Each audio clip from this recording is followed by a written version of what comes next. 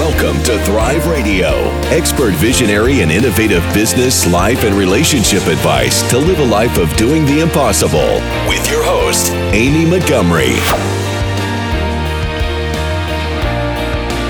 Welcome to Thrive Radio. I'm your host, Amy Montgomery, entrepreneur and digital marketing agency owner. Today, my guest is Jennifer Pero. She is a strategic business consultant and executive coach. She helps owners grow the business of their dreams so they can live the life of their dreams. Jennifer, welcome to the podcast. Thank you for having me. Yes. Can you share with us your story, how you started your coaching and consulting business, and why you decided to focus on business growth? Sure. I've been joking with my friends that I'm on Jennifer version 4.0. I am one of those people who was born of a family, people who stayed in one job their entire careers. And I've not only had way too many jobs to count, I've had 4 separate careers. And I started out in HR for about 10 years. Then I actually started an IT support company for small businesses with a partner, and we grew that from nothing to 7 figures and had a successful run. It's actually still going quite strong, but I decided to leave the company after 10 years and got into property management on the operations side.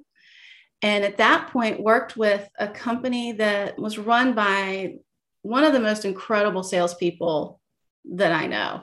And he had built this incredible foundation, but was hitting a wall. As you grow, he needed more process, procedure, operations. How do we make sure that all the pieces, parts are being taken care of? And so he brought me on board to do that. And in 5 years, we more than doubled our size. It was just big success. And that was great. But then I still knew something was missing. Something wasn't quite right. I'd gone through divorce, all the stereotypical life changes that make one stop and think, what are they doing with their life?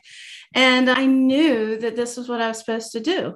I've always been the one that friends turn to for support, for advice, to talk through situations. I actually have a degree in psychology.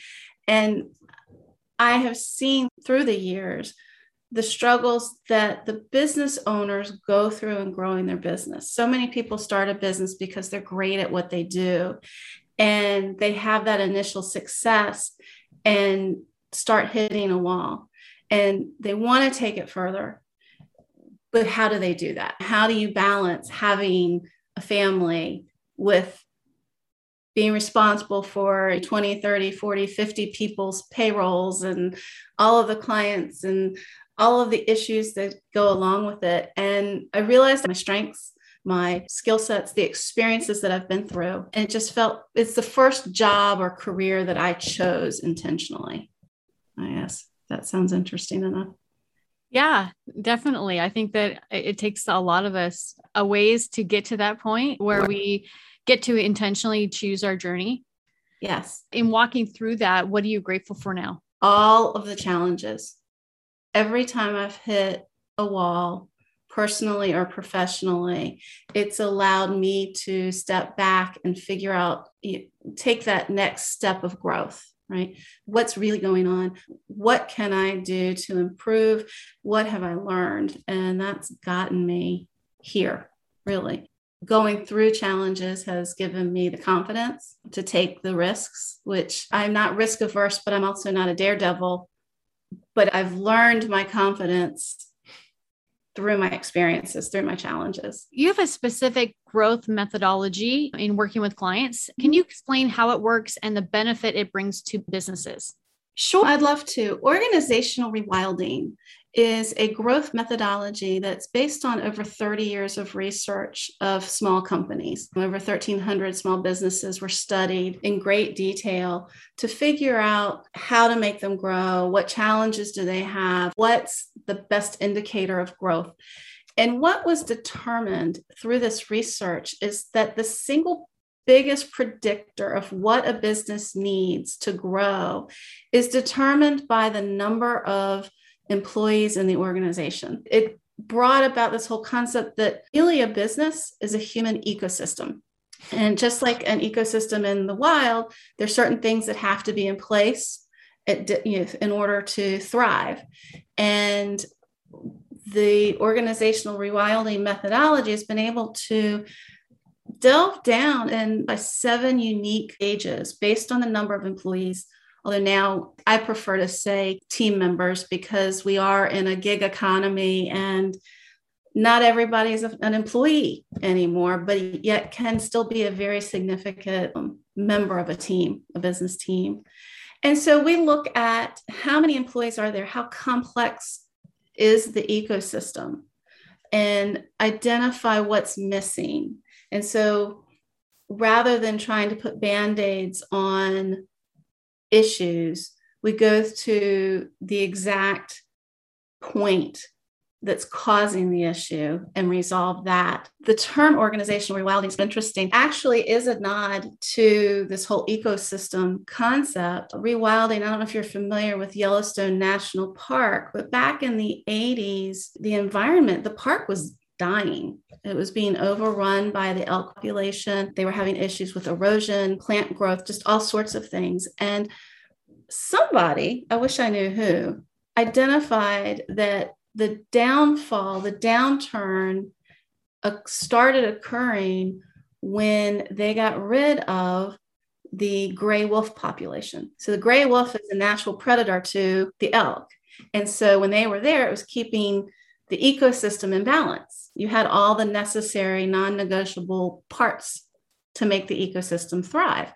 And so they reintroduced or rewilded the park by reintroducing gray wolves. And within 2 years, there was this massive turnaround.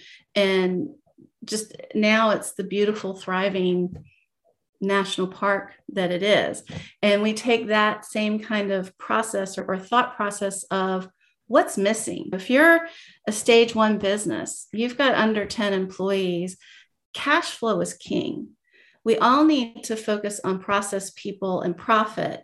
But in that first startup stage, money is the key. If you don't have the money, you're not going to be able to pay your bills. You're not going to be able to get your products to market in a timely manner. You're not going to be able to provide consistent service to your clients. It's that type of concept that works. So every business reaches that point where internal operations can't keep up with the growth. How do you begin to shift your operations for growth? So the key is starting where you are. Obviously, I mentioned you based on your stage, you're going to have different primary focuses, whether it's your processes, your people, your sales, your customer service. But the challenge is we implement infrastructure operations for how things are going. And the trick is to be able to anticipate what's coming. And as you're creating the infrastructure, you start putting into place what will be needed. So a typical business grows in peaks and plateaus. You see this big upswing in growth in sales, and then operations falls apart. You can't support the customers properly. There's supply chain issues, whatever the case may be, and things flatline while you figure all of that out, and then you design for the next peak of growth. And so it's anticipating, you shore up where you are now, and then constantly staying a step ahead so that you don't hit that plateau. That's good. So what are some of the top struggles businesses face by the stage of growth that they're at? Sure. I focus primarily on companies that are in the first 4 stages of growth, which takes you from no employees to just under 100 employees. But this methodology works for companies up to 300. I focus on the smaller stages because it's what I've lived and breathed, and I've seen what it's like not to have the methodology, and I've seen what it's like to have the methodology, and it's so much better when you know what you're doing or have somebody who knows what they're doing. But also because in those early stages, you go from around 25 to 30 employees to about 50 employees is where most companies transition from being all about the owner. It's an owner-centric organization to an enterprise-centric organization. And it's the toughest transition point for any business. The owner has to build trust. The team members need to be on the same page. Everything has to just align. It's a huge shift. So I try to focus in those first 4 stages. In those stages, the typical challenges range from inadequate sales and weak cash flow to having limited capital for growth. If you don't have the right operations in place, banks aren't going to give you the cash to help you make the bigger purchases and things that need to occur for growth. You start to see resistance to culture change. Employees, team members typically like things to be the way they've always been. And so how you handle that internally is really important to get you to the next stage. Early on, hiring quality people is really tough. In your second stage of growth is where that really starts to become an issue. And then you transition to retaining the quality people. How do you get the right people who want to be there and stay? There also is often we call it a leadership staff gap. When you're small, it's kind of like everybody's in the dugout together, right? Everybody's at the same level-ish and in the same boat and rowing the same way. But the bigger you get, the easier it is for this divide to occur, because you start to have the leaders focusing on forward and other team members just trying to get through the day and keep up. And it can create a lot of animosity. You can have situations where employees don't trust what's happening because they're not involved enough, or they're not being given enough instructions or the resources so they can do their job, or they're being micromanaged. All those types of things occur typically in that stage 2 through 4 is really where that can get tough. But those are your biggest challenges in those earlier stages. So what are some of the strategies you use to help businesses get unstuck? So basically, it's identifying what key elements are missing based on your stage and infusing those into the organization. In the earlier stages, that's done primarily working directly with the owner, because it's really, they're still setting the tone for everything and building that foundation. As companies move toward into the second stage and third stage, then we start looking at engagements that can last anywhere from 3 to 10 weeks, where you bring key members. So it's not just the owner making these decisions. It's not necessarily just the top 2 people making the decisions. If one of the issues that you have is inconsistent sales or products, sometimes your client reviews sometimes are, you get 5s and you get 1s, and you can't figure out what's making that difference. Then we start looking at things like core and brand values. And at that point, you bring people from multiple parts of the organization together, even if they're not officially have a leader title.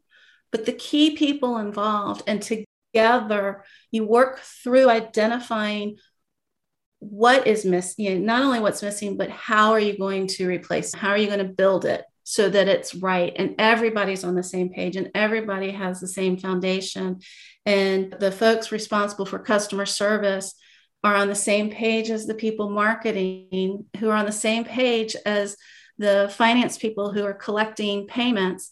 And it creates this symbiosis where everybody works together again. It's getting everybody back in that same boat. How do you work with clients to improve their business ecosystem? A few different ways. I like to start with an assessment that I have. It's a pretty comprehensive assessment. It only takes about 15 minutes of the owner's time gathering some information, but I'm able to take that and overlay it on the stages of growth and pinpoint what's working well and what's not working well. And then we create a game plan. What's your biggest challenge? If you've got some issues, but weak cash flow is there, you're not going to grow without cash. So we start looking at what's going to get the cash flow coming in. If you're short-staffed, gosh, everybody right now is short-staffed. It's its own pandemic, Yeah, right? in a way. And we can all compete on compensation only so much. And so let's look at, okay, we need to peel back and understand the foundation. What structure does your business really need? What roles do you really have? And what skill sets are needed? And are you putting the right skill sets together? You see it all the time with small businesses where they start with a core group of 2-10 people, and they're all just really good people.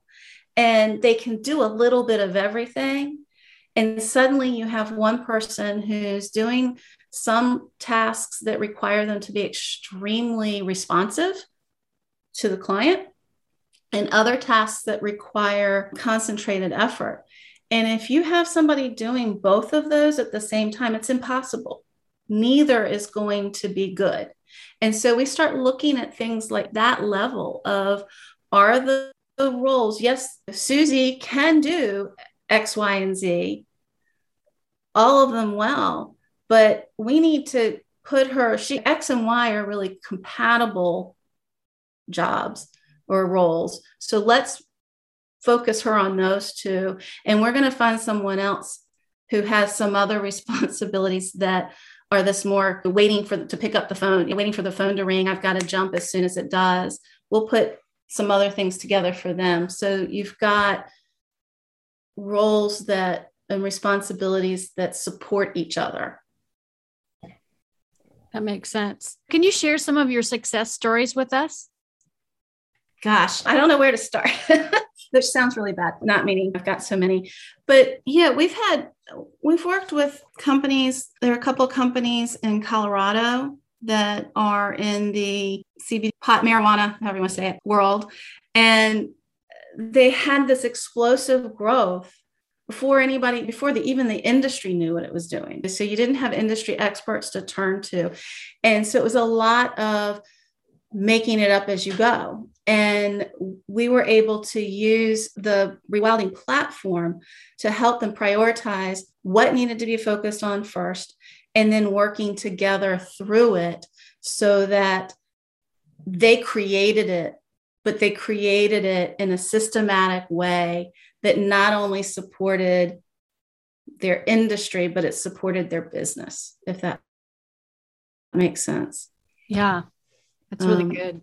Yeah. And there's a service-based company that does IT support. Yeah. And this is, me all day long. You get into the IT world because you're really good at fixing computers, and you make a whole lot more money if you're the one billing the client than if, you're working for Joe Schmo who's billing the client while you go do all the work. And for a while that works great. But if you want to start, eventually you decide you don't want to be the one crawling around, pulling cables and pushing buttons. And maybe there's a reason Joe Schmo wasn't doing that, but still making a lot of money. And learning how to be the business owner and learning how to take people your team members who are smart, they know how to figure things out. They're problem solvers. But you can't send everybody to get their MBA and so we've worked together with one of them. We worked just with the owner, Stage One company, took him from 3 employees. He's got 5 right now. He's projected to be at 10 by the end of next year. Just kind of getting that foundation in place. So then it just becomes this natural progression. What do you think your truth has been that has gotten you this far in your journey? I think my truth is my why, which is that I was put on this earth to help other people realize their full potential. And originally, and goes back to all these jobs I've done. I started out, I was going to be a teacher, decided I didn't have enough patience for that, just doing student teaching. So switched course and got the psychology degree. And then when I was in HR, it was really about helping people get what they needed, whether it was meeting their job needs, meeting their benefits needs, whatever. IT, it was about giving our clients the foundation, the technology, which back then was a huge competitive advantage to have computers that worked all the time. Right. And eliminating the obstacles so that people can live in their genius and people can go to their strengths and accomplish what they've been put on this earth to do. And so doing it with business is just wrapping everything I've done and my knowledge and my skill set together. One last question. If you're able to give yourself one piece of advice when you first started out, what would it be? Trust your gut and don't worry about what others think. I think we all know in our hearts and in our guts what is right for us, and just having the courage to just do it. Yeah, so true. I love that. So if there are people that are listening and they'd like to work with you, what's the best way of contacting you? Easiest way is go to my website. It's Perow, P-E-R-O-W, advisoryservices.com. And you can contact me right there. You can take a free assessment. There are different things you can download, and they can always find me on LinkedIn. Perfect. And I'll put all those links down below. And Jennifer, thank you so much for coming on and sharing your wisdom. This is such an area that is needed. I've talked to so many people that struggle in this area. And so I'm so glad that you've come on and share your expertise today. Thank you. It's my honor. I think anytime we can help others figure out the nuts and bolts so they can provide the greatness that they are, it's a win for everybody. Yeah, definitely. And if you're listening, you want more information about my podcast and upcoming shows, you can visit acalltothrive.com. Thank you, everyone, and have a wonderful week.